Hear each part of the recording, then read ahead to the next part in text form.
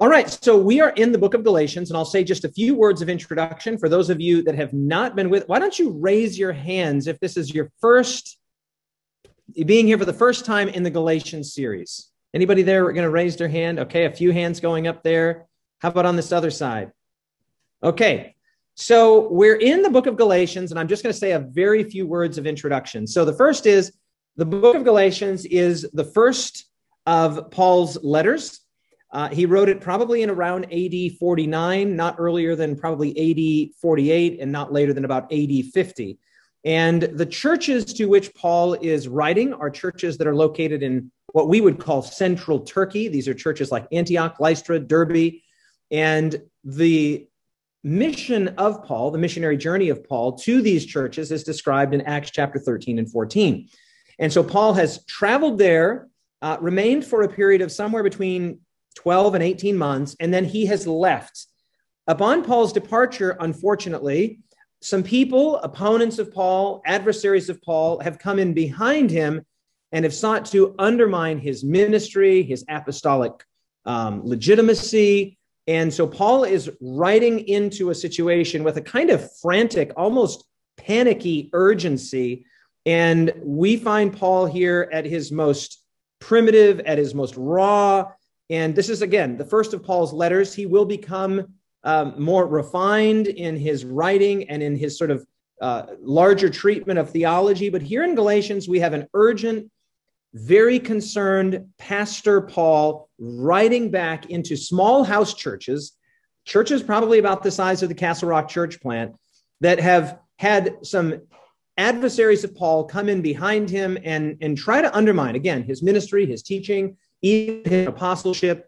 And so in chapters 1, 2, and 3, we have seen Paul writing back into that situation. And in as much as it's possible, we've been trying to, as we listen in to the phone conversation, because of course we only have one side of the letter. We don't have, any evidence of what was actually happening in Galatia in terms of a letter from them to Paul, or certainly any kind of video evidence or anything of that nature. But what we're trying to do is we have one side of the phone conversation, right? I've got my phone here, and we're trying to figure out and put the pieces together based on what Paul writes in Galatians and also what we can surmise from the larger context of the New Testament and of the book of Acts, especially Acts 13 and 14 and 15 that we mentioned. So that's what we're doing here. And so far, we've put together, I think, a pretty compelling case as to what's going on in Galatia, how Paul is responding to it. And what we're going to find in Galatians chapter 4 is that Paul is going to pick up in the very same place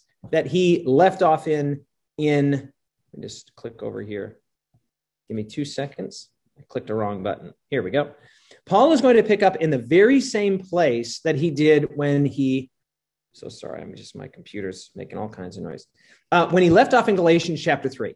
So let's just remind ourselves of where we've come from in Galatians 3. So if you've got your Bible there, you can look down at Galatians chapter 3.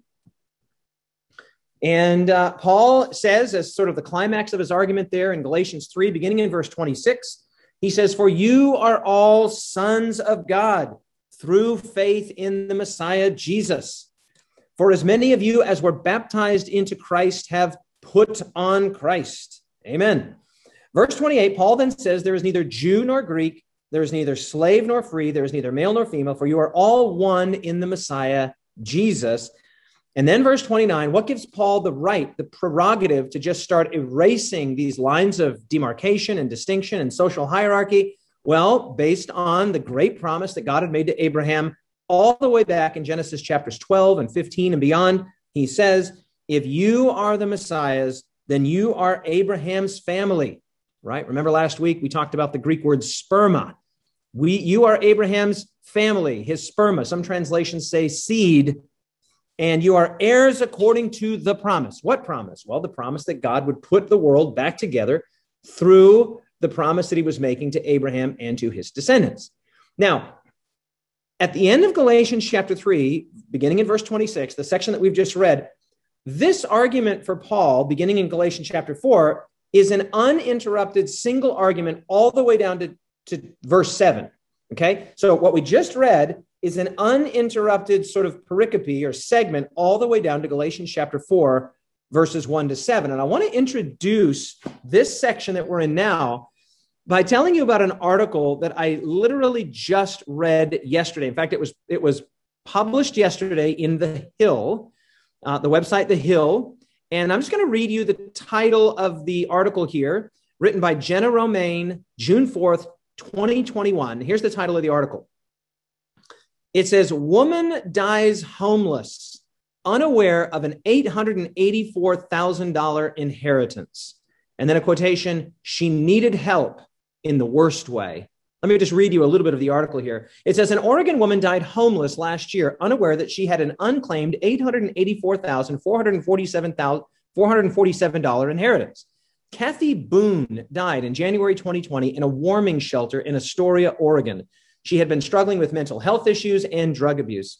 When her mother died in 2016, she left Boone the substantial inheritance, but no one was able to locate her. "It just didn't make any sense to me," said her father, Jack Spithal. "That money just sitting there, and she needed help in the worst way. After her family took out newspaper ads and enlisted the help of a private investigator to no avail, the money was eventually transferred to the Department of State Lands, where it remains today unclaimed."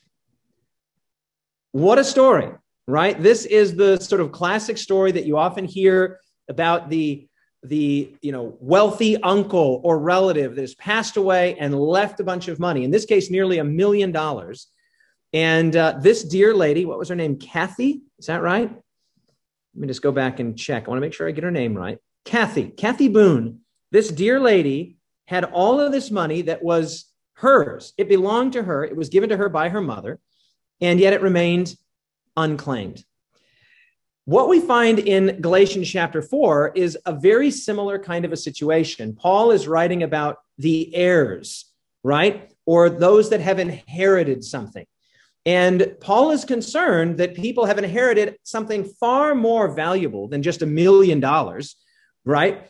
Which will pass away and you will pass away. He says something of inestimable, incalculable value has been inherited by you. You need to now claim that inheritance. And the incredible thing about this chapter is that we have this language through the whole chapter that really calls to mind. And there's not a doubt in my mind that Paul is thinking about the Exodus, right? Exodus is never far from Paul's frame of reference. And here in Galatians chapter 4, Exodus and Passover are absolutely central to this whole chapter.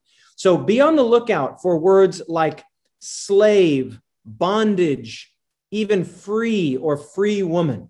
Okay. And notice the importance of the word heir. Just look at Galatians chapter 3, verse 29 again, the last verse of Galatians 3. What does it say?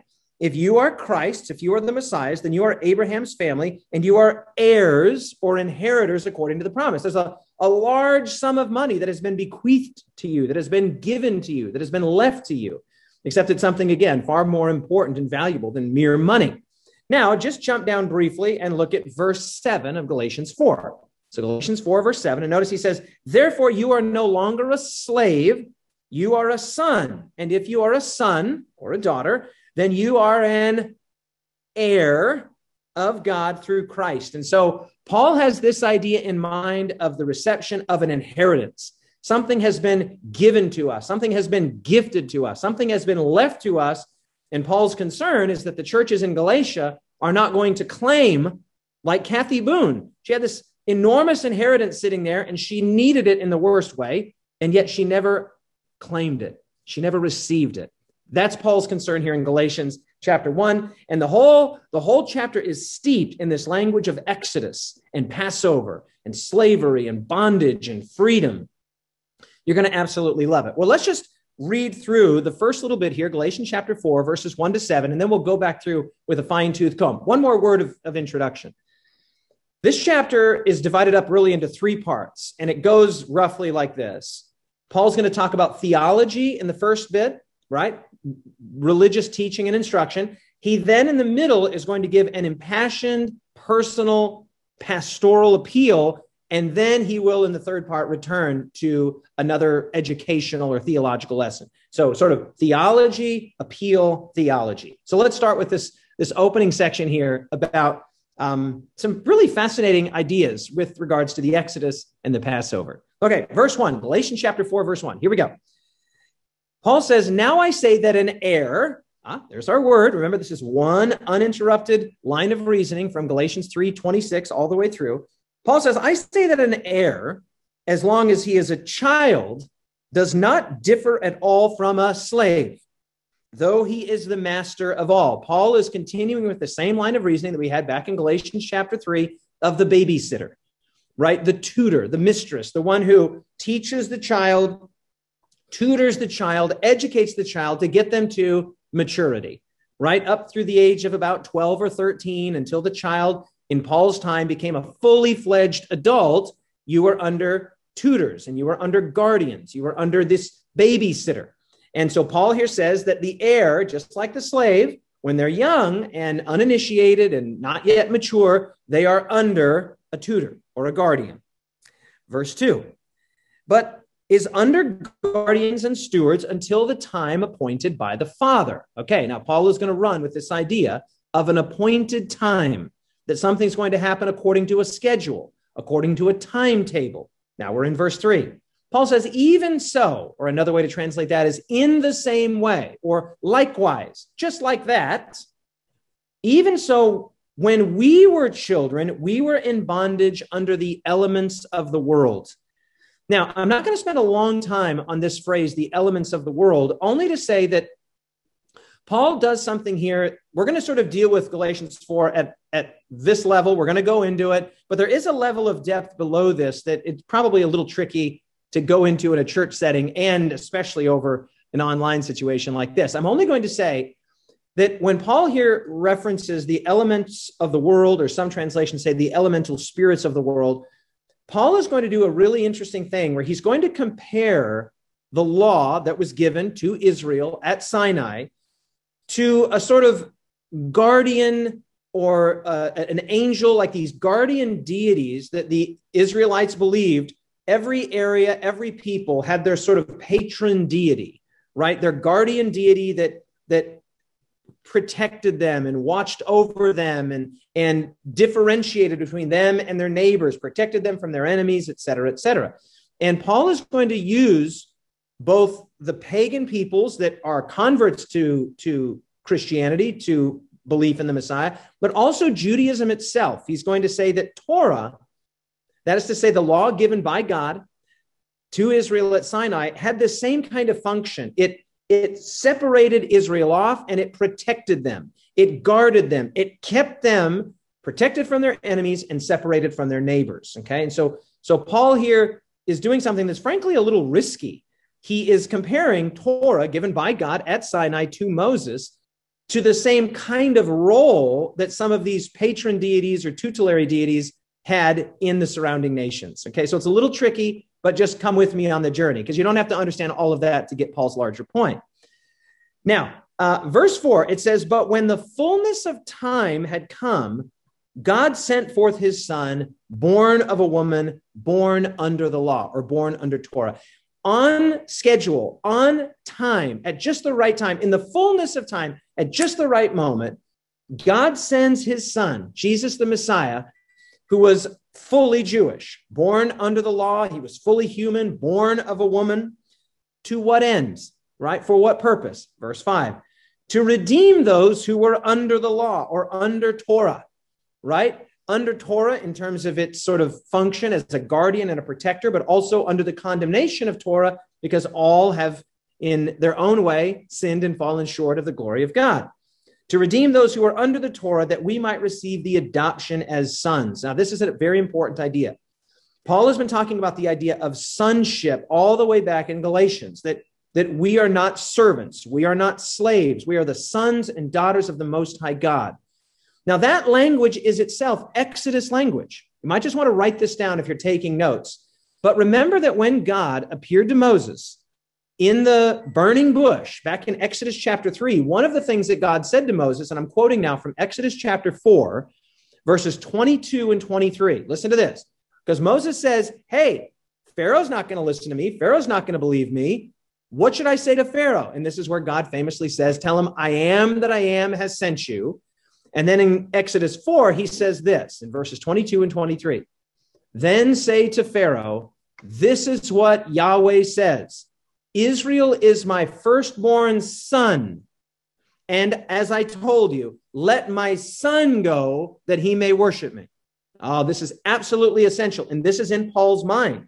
When Paul is here writing over and over again, you're not slaves, you're not servants, you're sons. This is the language of Exodus. All of this is straight out of Exodus 3 and 4 and beyond, where God appears to Moses and says, Moses, go talk to Pharaoh and say, hey, that's not just a servant. That's not just a slave. That's my firstborn. That's my son. The descendants of Abraham, those to whom the promise had been made, God views as his very child, as his son. And so that's the language. Now, just one more word on that. Remember that when God had originally made his promise back to Abraham in Genesis chapter 15, you may not be aware of this, but all the way back in Genesis chapter 15, when Abraham had this deep sleep come upon him and God made this promise to him and there was this incredible covenant ceremony, Abraham had a tremendous nightmare or a terrible dream. And in that dream, God says this to him. And I'm quoting now from Genesis chapter 15, verses 13 and 14. Listen to this. God says, know this for sure or certainly, that your descendants will be strangers in a land that is not theirs, and will serve them, and they will afflict them 400 years. And also the nation whom they serve, I will judge, and afterward they will come out with great possessions. So all the way back in the initial Abrahamic promise, that embryonic promise, God had already said, this promise is not going to receive immediate fulfillment. Israel, yes, they are, or I should say, Abraham, your descendants, you and your descendants are my promised people. I am entering into a covenant with you, but this is not going to be fulfilled instantly. Your descendants, your sons, and daughters will go into a foreign land, and they will remain there for 400 years, at which point I will call them out. Well, that's exactly what we just read in Exodus chapter 4, where God says through Moses to Pharaoh, let my son go. My son, my child, my firstborn. So now with that language in mind, go back and let's just read Galatians 4, beginning in verse 4 again. Just read it again. When the fullness of time had come, God sent forth his son, that's Jesus, born of a woman, born under the law, to redeem or to rescue those who were under the law, that we might receive the adoption as sons. That's Exodus language. Verse 6. And because you are sons, notice it doesn't say you'll become sons. If you really get your act together, maybe you can be God's sons and daughters. Maybe you could be his children. Notice what Paul says, because you are sons. If you're in the habit of underlining in your Bible, that should definitely be underlined. Because you are sons. Present tense.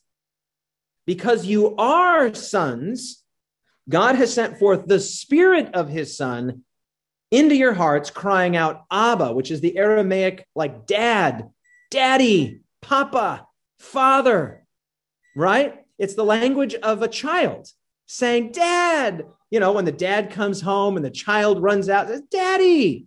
So God has sent forth his Spirit so that you will know in your innermost heart, in your innermost soul, you are God's daughter, you are God's son. And then now finally, verse 7, this is the last verse in this section.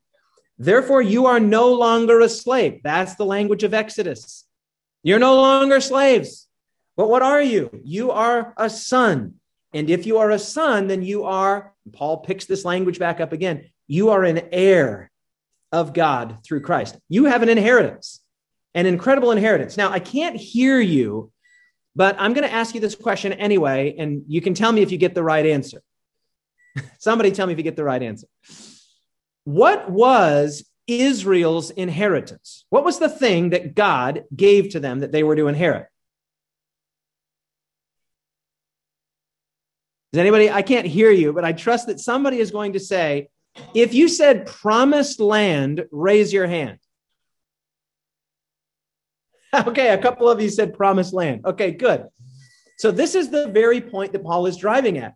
That God had an inheritance for the descendants of Abraham. It was land, right? Land and descendants. Remember, God has said, you'll You'll have descendants like the stars of the sky. You'll have descendants like the sand of the seashore. And so the inheritance was by promise, land and descendants, land and descendants. Now, just a couple more little points here before we go any further. Did you notice, and you might not have, that this whole passage from Galatians 4, 1-7 is steeped in what we today would call Trinitarian theology? Did you notice how the Trinity is expressly communicated here? Just look at verse 4. It says, God sent forth his Son. God sent forth his Son. Well, we know, and Paul certainly believes, that Jesus himself is God. Jesus is God incarnate. He is God in the flesh. He came down, he lived, he died, he was buried, he resurrected and ascended. And then notice this, as if that's not enough, look at verse 6. God has sent forth, look at this, the Spirit of his Son.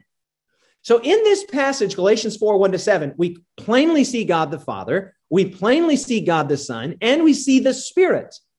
And so Paul never uses the word Trinity as such, and it would be some time in church history before that word would be coined. But the idea that God is Father, Son, and Holy Spirit is central even in Paul's very first letter that he ever wrote. God the Father, God the Spirit, and God the Son. Now, if we're going to summarize this whole passage here, Galatians chapter 4, verses 1-7, we would say it like this. God is our Father, or let's be even more cute. Let's be even more biblically accurate. God is our dad, our daddy.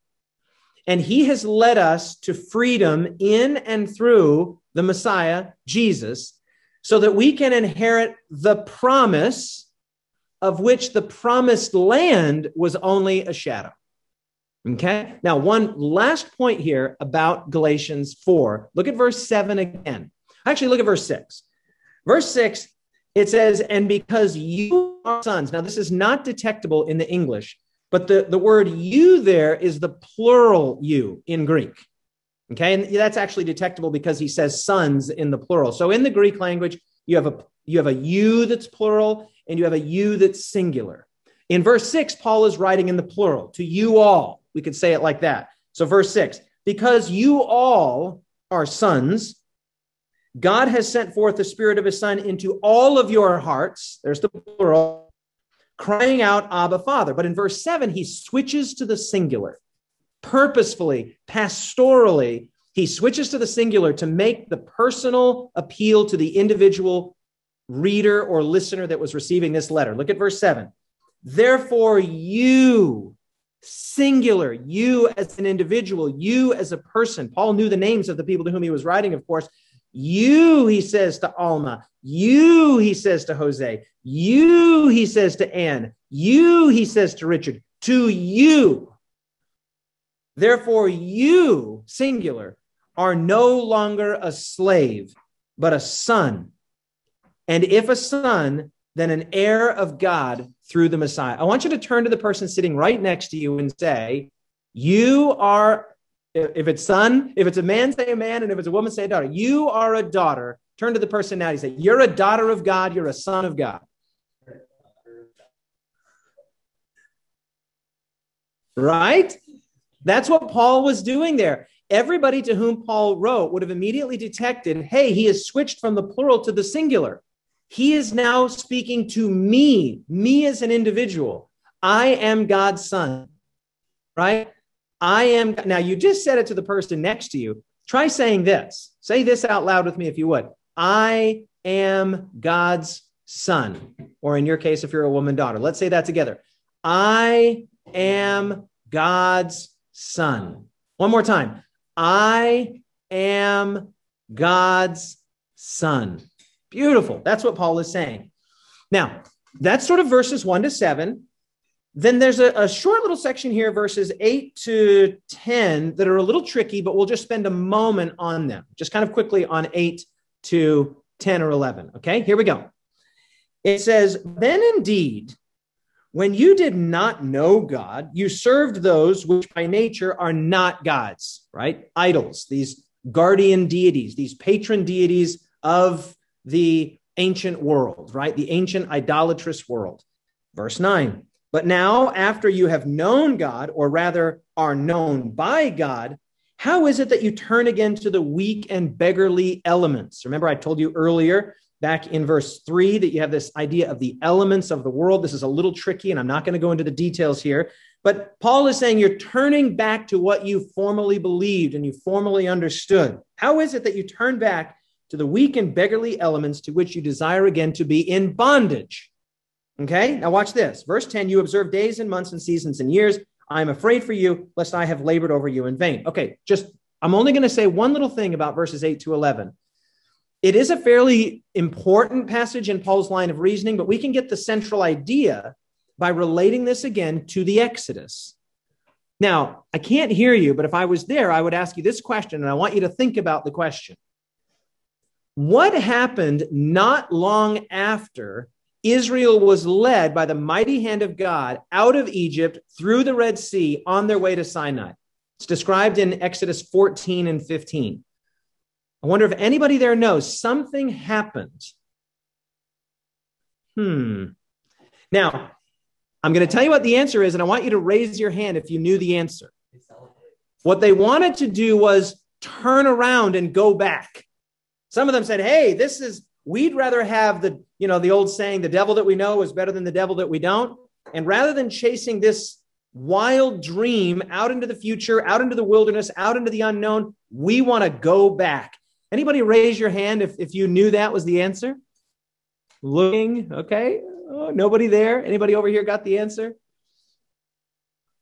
Okay, nobody gave the answer. Well, this is the very thing, at least nobody that I can see. This is the very thing that Paul is describing here. Paul is continuing to use the language of Exodus, and he's saying, I came, I preached. He's already said this back in Galatians chapter 3 and 2. When I preached, you came to repentance. Jesus was crucified before your very eyes. You saw it by the Spirit. And now he says you want to go back as if Messiah had not come?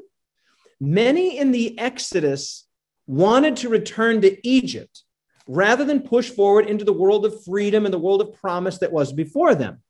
Now, Paul makes this point, and if you get it, you get it. And if you don't, that's okay. Torah, the law given by God to the Israelites at Sinai, Torah had a purpose, but this is what Paul is saying to the Galatians. If you're going to return to Torah, like these agitators that have come in behind me that are trying to encourage you to do, if you're going to return to Torah as if the Messiah has not come, Paul says that's tantamount to the rebellion of Israel in desiring to go back to Egypt, as if the Passover and the Exodus had not happened. Now, that's an amazing point. That's the point he's making here. He's like, the rebellion of Israel in wanting to go back is basically like what you're doing.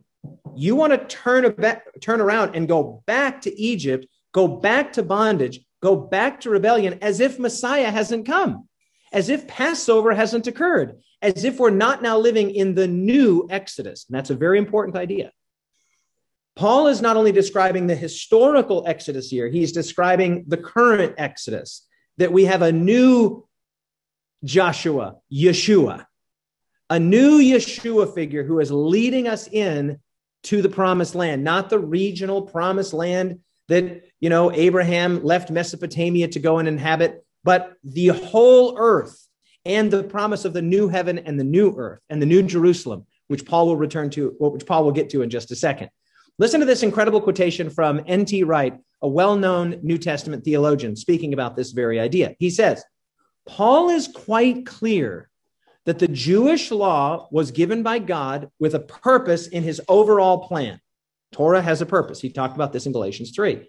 But now that plan has been fulfilled, and anyone who goes back to the earlier stage is treating the law, Torah, as though it were something independent that could stand for all time, treating it, in other words, says N.T. Wright, as a God itself. Treating Torah, treating the law as if it was God, rather than a thing that God was using to get them to himself. Very important. How many of us have sung? Raise your hands if you've ever sung this song. How does it go? How does it go? The world behind me, the cross before me, the world behind me, the cross before me. And what do we say in that song? We say, no turning back, no turning back. That's what Paul's writing about here. He's saying this is not a time to be turning around and going back into bondage, right? So he's using the Old Testament to make his point here about sonship, about freedom, about an inheritance. The promised land that was offered to Abraham's descendants, Israel, he says, is only a shadow of the promised land and the larger promise of eternal life and of the new heaven and the new earth that God has in store for us. Okay, so that gets us up through verse 12.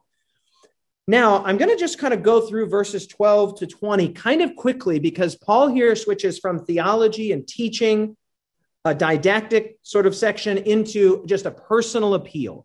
And again, this is Paul frustrated. This is Paul urgent. This is Paul writing with all of his pastoral passion on full display.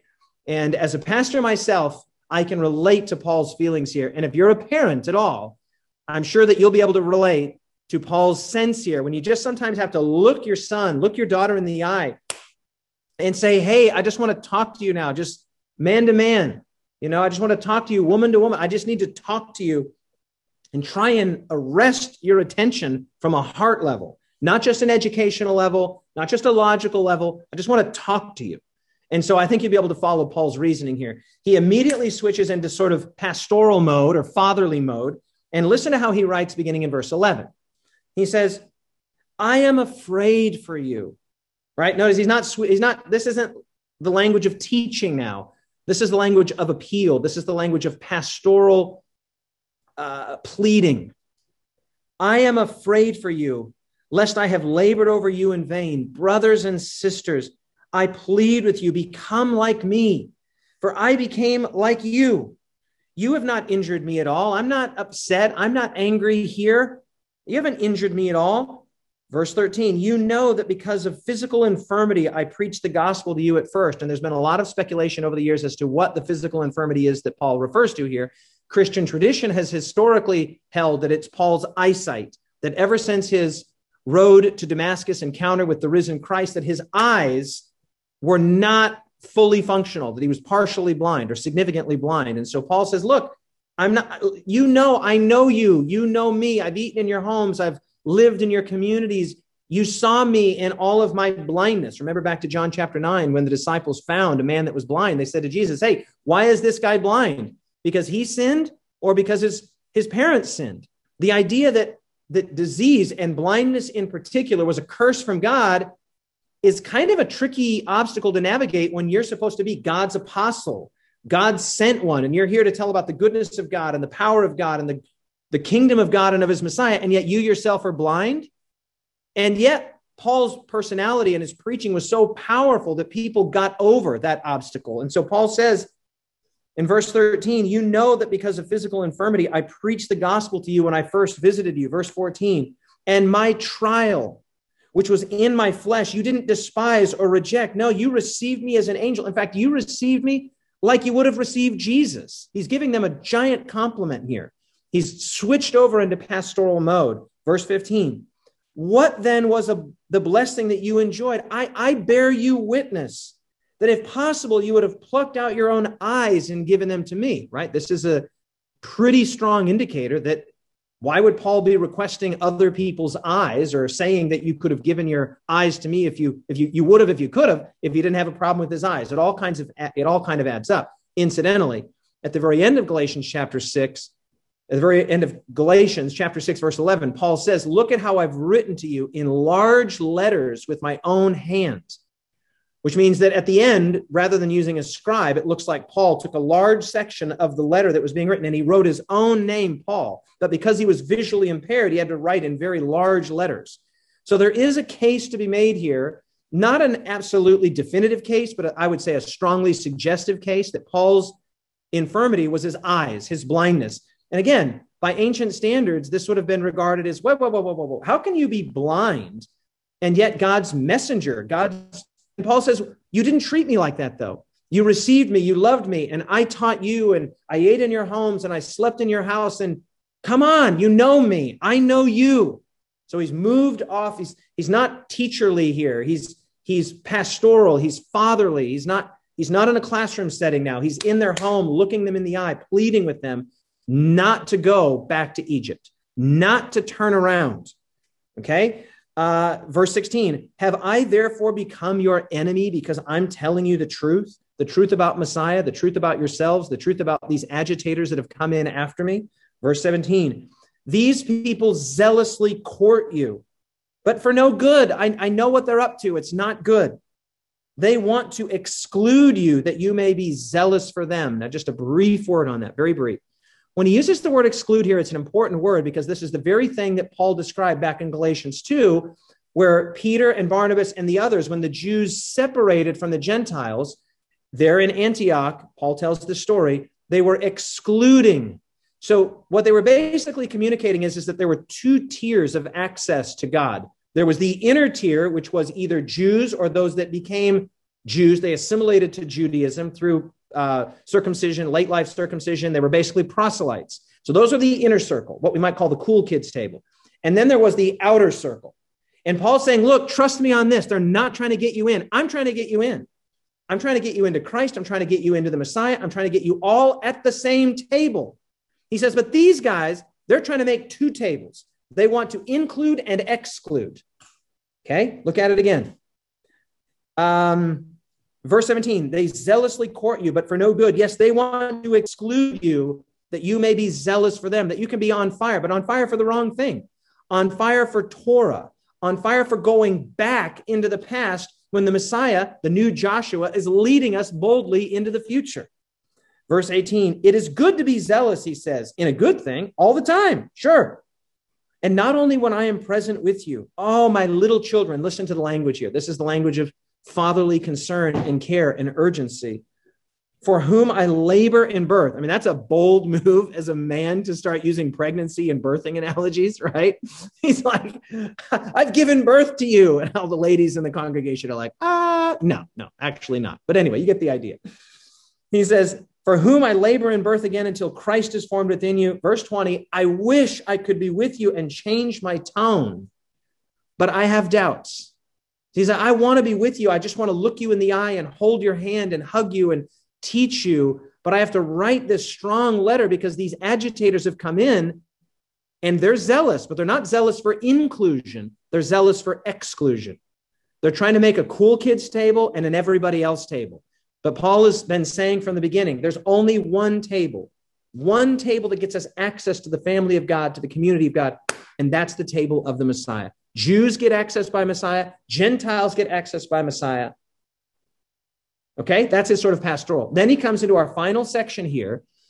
Hopefully you guys followed that all. It's actually a pretty easy section. And then we'll just close on this, verses 21 to 31. Paul goes back to theology. He puts on his teacher's hat again. And Paul basically says here, you get the sense, again, we're listening in to the phone conversation, right? So we're trying to figure out, we know what Paul says because we have it here in Galatians, but what was being said by the agitators? What was being said on the other end of the line? And the answer appears to be that they were using the Old Testament and they were using, I just spilled some water. They were using the Old Testament and they were using the Torah and the history of Israel to basically say, Paul doesn't know what he's talking about. Paul's all washed up. Paul's got a screw loose. And so Paul says, okay, you want to talk about Abraham? Good. You want to talk about Exodus? Good. You want to talk about Moses? You want to talk about Torah? I'm willing to go to the mat. You want to get in that boxing ring? I will show you that I know the Old Testament better than the people who were zealously courting you for the purposes of exclusion. I'll show you that I know I got my chops. Right? I've practiced my scales and my chops. I can do the Old Testament as good or better than anybody. And that's what he does here. And he does it in a very creative way. He actually turns to one of the darkest stories in the book of Genesis, which is the story of Hagar and the birth of Ishmael. And the reason this is a dark story is, and this is the short version, Abraham trying to do for God what God said he would do for Abraham. That's the short version. Right? God said, you're going to have a child. Sarah's going to bear a child and and it wasn't happening, and it was taking a long time. And this is all described in the book of Genesis. And then finally, upon Sarah's initiation, and that's a whole other story that I won't go into here. It was not Abraham's idea. It was Sarah's idea. She comes to Abraham and says, I got this great idea. We're going to do a science experiment. I think you're barren. You think I'm barren. So how about if you lay with my maidservant Hagar? And this science experiment, if Sarah is correct in her thinking, is basically going to prove that it's not Sarah that's barren. It's Abraham that's too old to deliver the goods. The problem is that this plan tragically backfires and Hagar gets pregnant. Well, as soon as Hagar gets pregnant, Sarah hates her and she hates Sarah because Sarah's plan to show that it was actually Abraham that couldn't deliver the goods has now been shown that she is the one that's barren. And in the ancient world, to be a barren woman was a significant source of shame and sadness, and also a family insecurity, right? Because you needed children and children's children in order to continue your line and to continue your family. And so the whole thing turns into a giant mess that's described in Genesis 16, 17, 18, 19, 20, 21. Okay, what Paul does is incredible, and it's creative, and it's poetic, and it's bold. He takes that story and he says, okay, let's do a little wrestling about the Old Testament. I'm willing to take my opponents down to the mat. They want to talk about Abraham? Let's talk about Abraham. They want to talk about Exodus? Let's talk about Exodus. They want to talk about Sinai? Let's talk about Sinai. They want to talk about Torah? Let's talk about Torah. And what Paul does is a stroke of poetic, pastoral, creative genius. Okay, here it is. Verse 21, Paul says, tell me, you who desire to be under Torah, do you not hear Torah? Remember, Paul has already said back in Galatians 3 that if you want to keep Torah, you can't just keep part of it. You can't keep most of it. You can't keep 90 or 99% of it.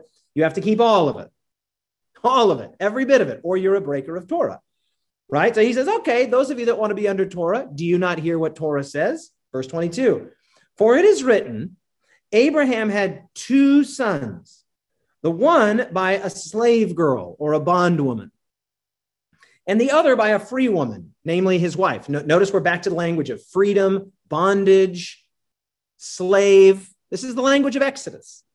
Paul has never left the idea of Exodus from the beginning of this chapter.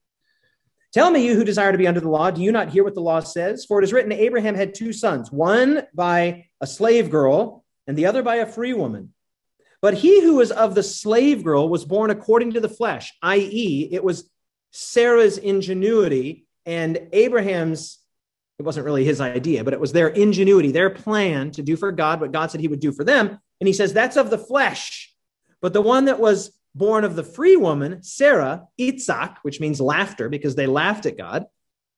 So that's the son of promise. God made a promise, and it wasn't Abraham keeping a promise to God. It was God keeping a promise to Abraham and his descendants. Write this down if you're taking notes. This one idea is so simple, and this is basically what Paul says here. The gospel is not about the promises that we make to God. The gospel is about the promises that God makes and keeps to us. That's the punchline of the whole Hagar and Sarah story. The gospel is not about the promises that we make to God. It's about the promise that God makes and keeps to us, right? So Abraham and Sarah tried to do for God what God said he would do for them. And Paul makes this incredible point. He says, well, one was a slave girl and the other was a free woman. She was the wife of Abraham, verse 24. And he says, this is like a symbol. So creative. This is like a symbol, for these are like the two covenants. The one from Mount Sinai, and what Paul does here is very brave, which gives birth to bondage, which is Hagar. What? Yes, Paul just said that. He just said that if, now you might be thinking, whoa, but we're Seventh-day Adventists. We keep the law. The law is great. It's wonderful. It's good. Yes, it is. And remember this, the law was given to a free people. They had already been delivered from Egypt. The Passover had already occurred. The blood of the lamb had already been spilt. I mean, what are the very first words of Exodus chapter 20? I am the Lord your God. I am Yahweh your God, who brought you out of the land of Egypt, out of the house of bondage. Then it says you will have no other gods before me. So yes, the law is a wonderful and great and good thing if we relate to it as free people.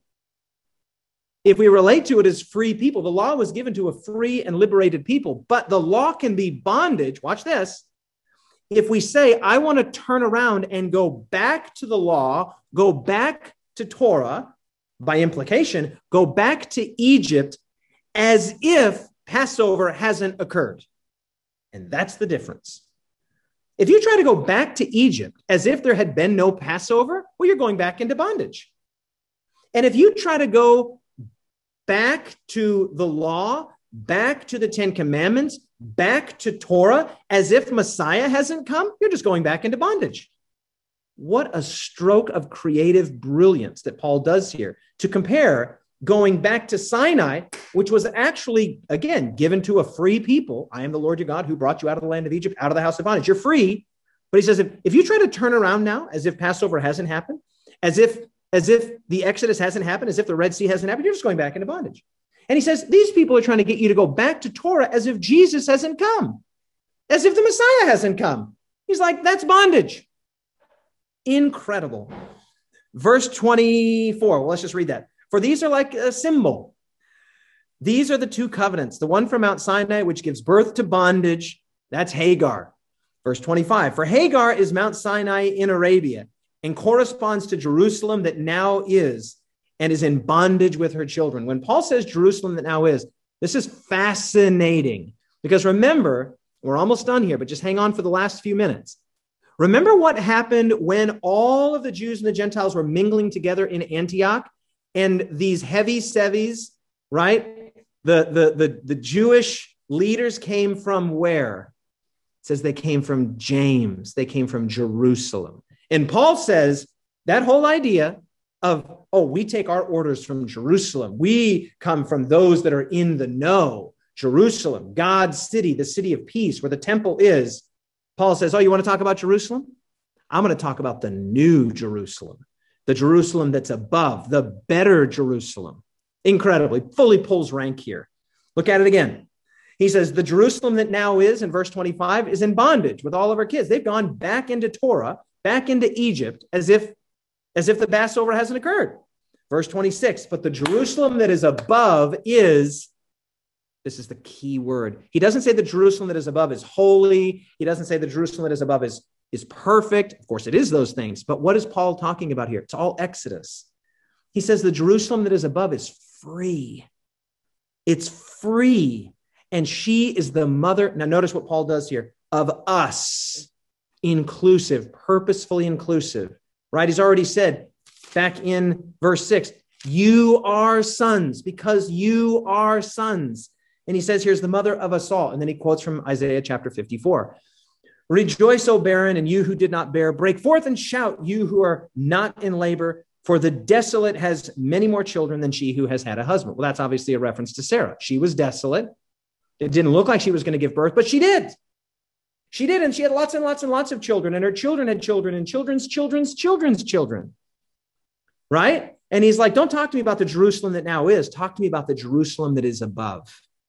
The Jerusalem that is above is free, living in the full light of the incarnation of Jesus, the resurrection of Jesus, the ascension of Jesus. We're on a roll now. Verse 28, now we, you should definitely be underlining that word we there. That's incorporative, that's inclusive, right? Where the agitators that Paul was warning against were trying to exclude, Paul is doing his very best here to what? Include. We, us, our. Now we, brothers, just like Isaac, are children of the promise, and not just the promise of a piece of real estate, to the west of Mesopotamia, out of which Abraham came. No, we're inheritors of this whole big thing that God is doing in the world. Verse 29, but as he who was born according to the flesh, that's a reference to Ishmael, persecuted him who was born according to the Spirit, that's Isaac. He said it's just like that today. Wow, what a stroke of creative, pastoral, poetic brilliance to go extract this narrative from Genesis 16 to 21 and use it to apply to the situation here in Galatia. Man, Paul's like, you want to talk about Exodus? Let's talk about Exodus. You want to talk about Genesis? Let's talk about Genesis. You want to talk about Abraham and the law? Let's talk about Abraham and the law. He takes them to the mat, gets them in a headlock, and uses their own arguments against them. Verse 30. or excuse me, verse 29. But as he, oh no, we already read verse 29, didn't we? Yeah, verse 30. Nevertheless, what does Scripture say? And this is where Paul goes fully bold here. What does the text say? And he goes back to the story in Genesis. Cast out the bondwoman. Ah! Oh no. Cast out the bondwoman and her son, for the son of the bondwoman shall not be heir. There's our word again.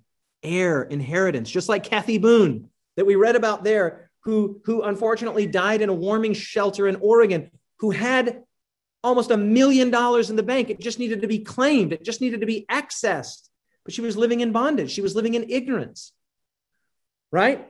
He says, you got to cast out these agitators. These people are trying to bring you back into Egypt. They're trying to take you back to Sinai as if Passover hasn't happened and Messiah hasn't come. No, kick them out. That's what he's saying. Don't let them into your homes. Don't let them into your churches. Don't let them into your communities.